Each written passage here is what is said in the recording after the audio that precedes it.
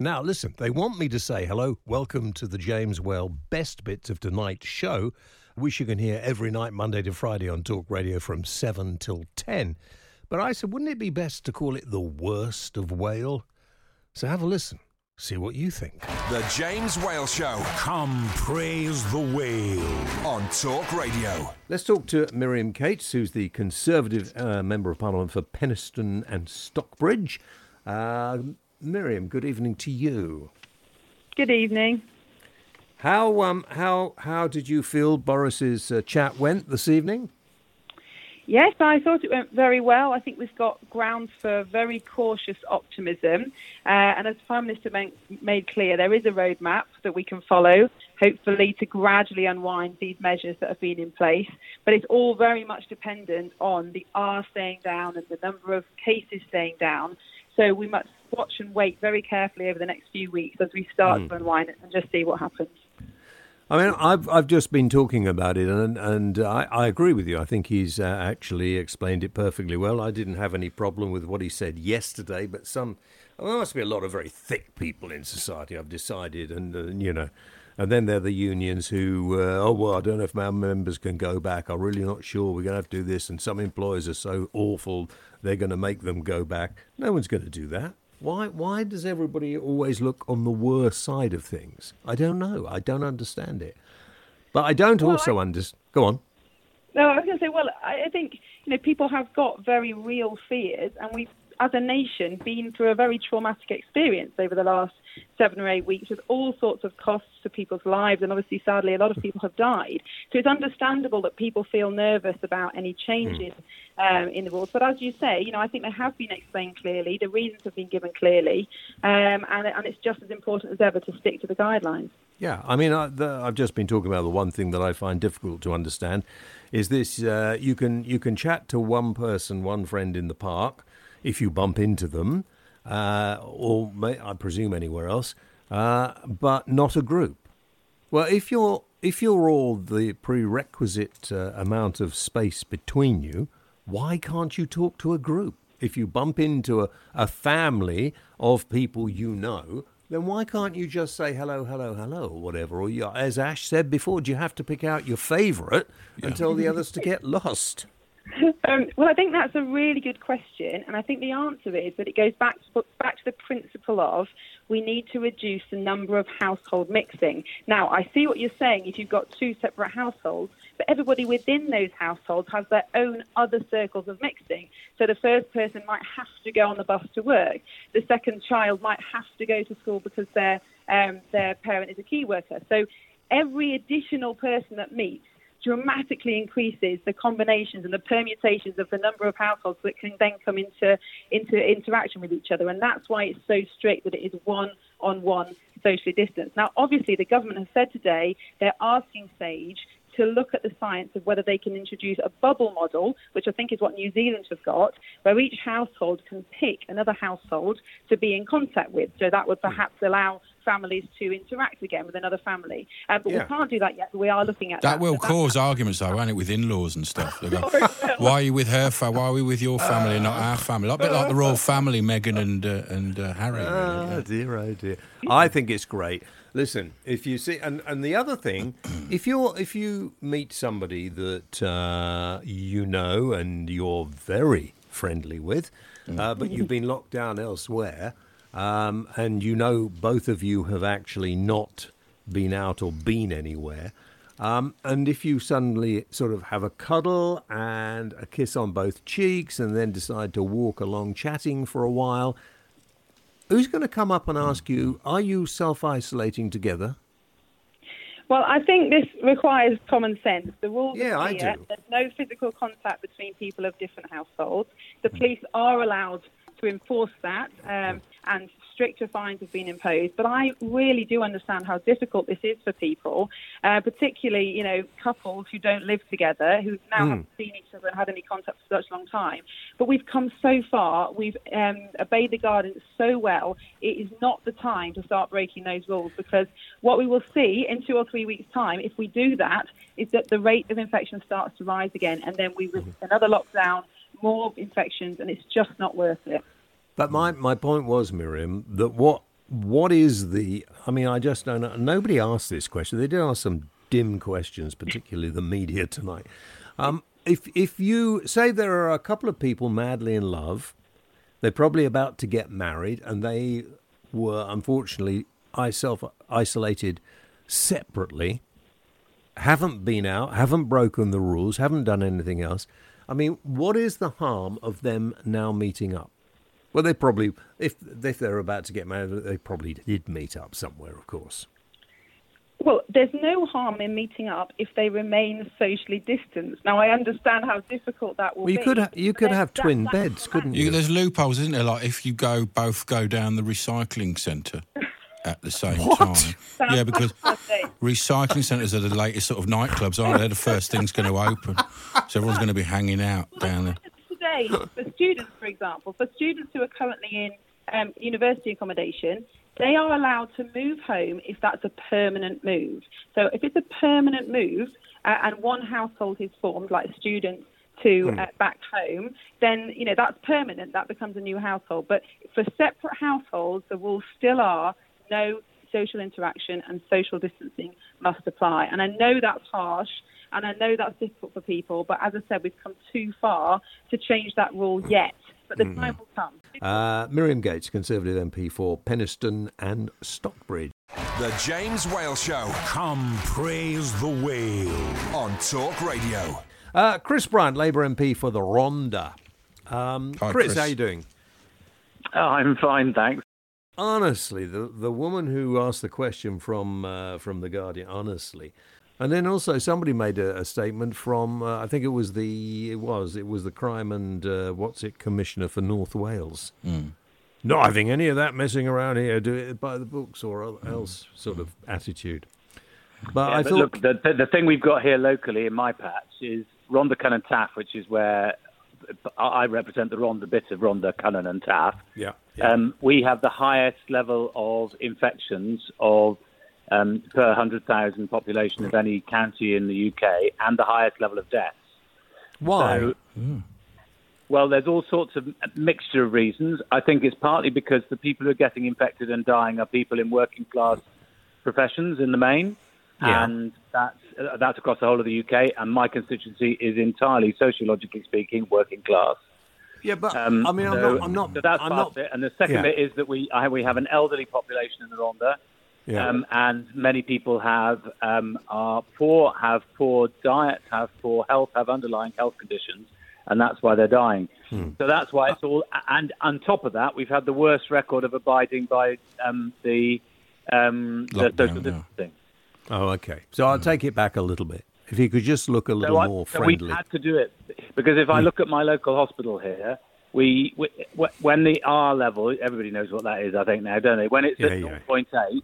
That's fine. The hospital is able to keep on doing everything, and we can start opening up elective surgery again so people can have the operations, that they wanted to have 2 or 3 months ago. People might start going back for their cancer operations and things like that. They should never have been stopped. The moment if it goes up to 1, that's not an increase of 0.2. That's a 25% increase in the number of people needing to go into ICU. Yeah. So that's why, I mean, to be honest, here in Wales, I feel that Mark Drakeford, I don't mind whether he had a gloomy face.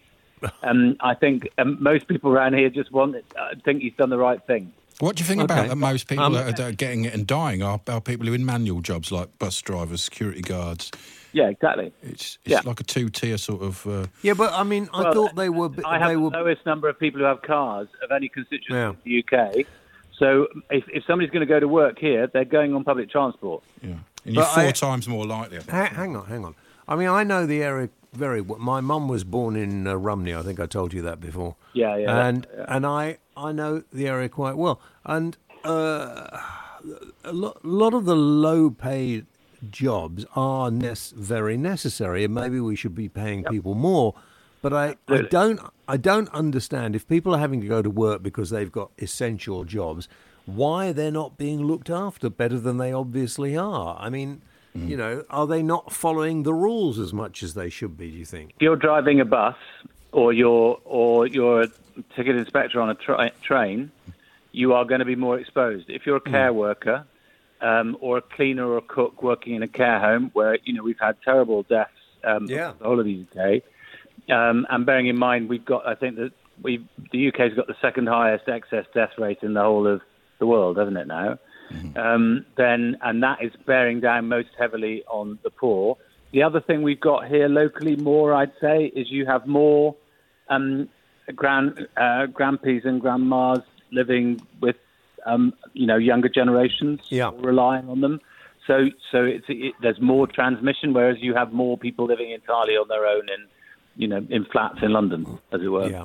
But the danger, of course, is that if we lift up loosen the corsets, as it were now, too much, and then we end up having to do the lockdown all over again, then how on earth is anybody going to get through a second lockdown? Yeah, I agree. I mean, I know people who run pubs, and the anxiety, of course, is twofold there, because people are thinking, well, even if you did loosen the lockdown, would people come to the pub? Yeah, I'll be there. Yeah, so will I. So will I. Give my love to Wales. Thank you very much indeed for spending some time with us. Chris Bryant, Labour MP for the Rhondda. The James Whale Show. Come praise the whale. On Talk Radio. Professor Mark Harris, Professor of Virology at the University of Leeds. We were talking about Leeds. I just hope he didn't hear what you were saying about it. No, I hope not. Professor, good evening. Hi, How are you? you? How you doing? All right. I'm good. Can we just... the mask wearing thing, lots of people are putting on masks, I've noticed, wandering around and obviously feel that they are completely protected by wearing the mask. Yeah. I mean, my friend in the the studio thinks everybody should wear one. Everyone should have a mask on this public transport. What? Stop the droplets. Stop all the droplets spreading around. You talk to him.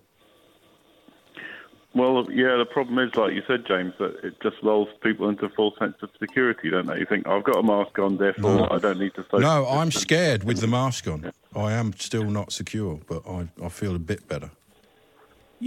Sorry, Mark. It's only good. Yeah, the mask is only good if you are infected and you cough, then you would cough into the mask. But if you go into a crowded tube and lots of other people are infected, then it's not going to protect you because it's not a perfect barrier, is it? But it will stop a droplet, will it, from them as well? Well, the trouble is, someone coughs on you and you're covered. Your mask is covered in virus, and it's going to come through that mask eventually, isn't it? It's not a perfect barrier, and it's no substitute for social distancing. And I think that's the real problem. Well, we weren't given the choice. Some people aren't given the choice with that today. Of course they are. What are you talking about? If you live like 20 miles from work, you haven't got a bike, and you can't walk there, you have to get public transport. Well, no, you don't. In a situation like that, if you can't get to work, you can't. You lose your job, though. Work. You heard what Chris said. There's no actual law to stop you.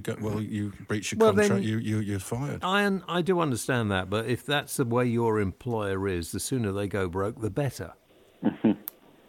I'm sorry to be so brutal, but what do you think about it, Mark? Everyone on the tube and buses. I mean, it's not good, is it? Isn't it going to just one person has it? Isn't it going to spread? Well, I think it's a real problem because you've got a lot of people crammed together on the tube. Like you say, on the buses, it's a recipe. It's a way for transmitting that virus. But you could restrict the number of people into every carriage and stop any standing as well. And if people like my friend here, who could easily get his car working and drive to the studio, did that because he's got another way of getting there, quite frankly, 8 miles, he could cycle that. I don't think 20 miles, didn't he? Yeah. That's my example. That's there and going to the pub on the way back. So. Yeah. It just seems like 20 miles after the pub. I don't think we should use him as any kind of benchmark whatsoever. No.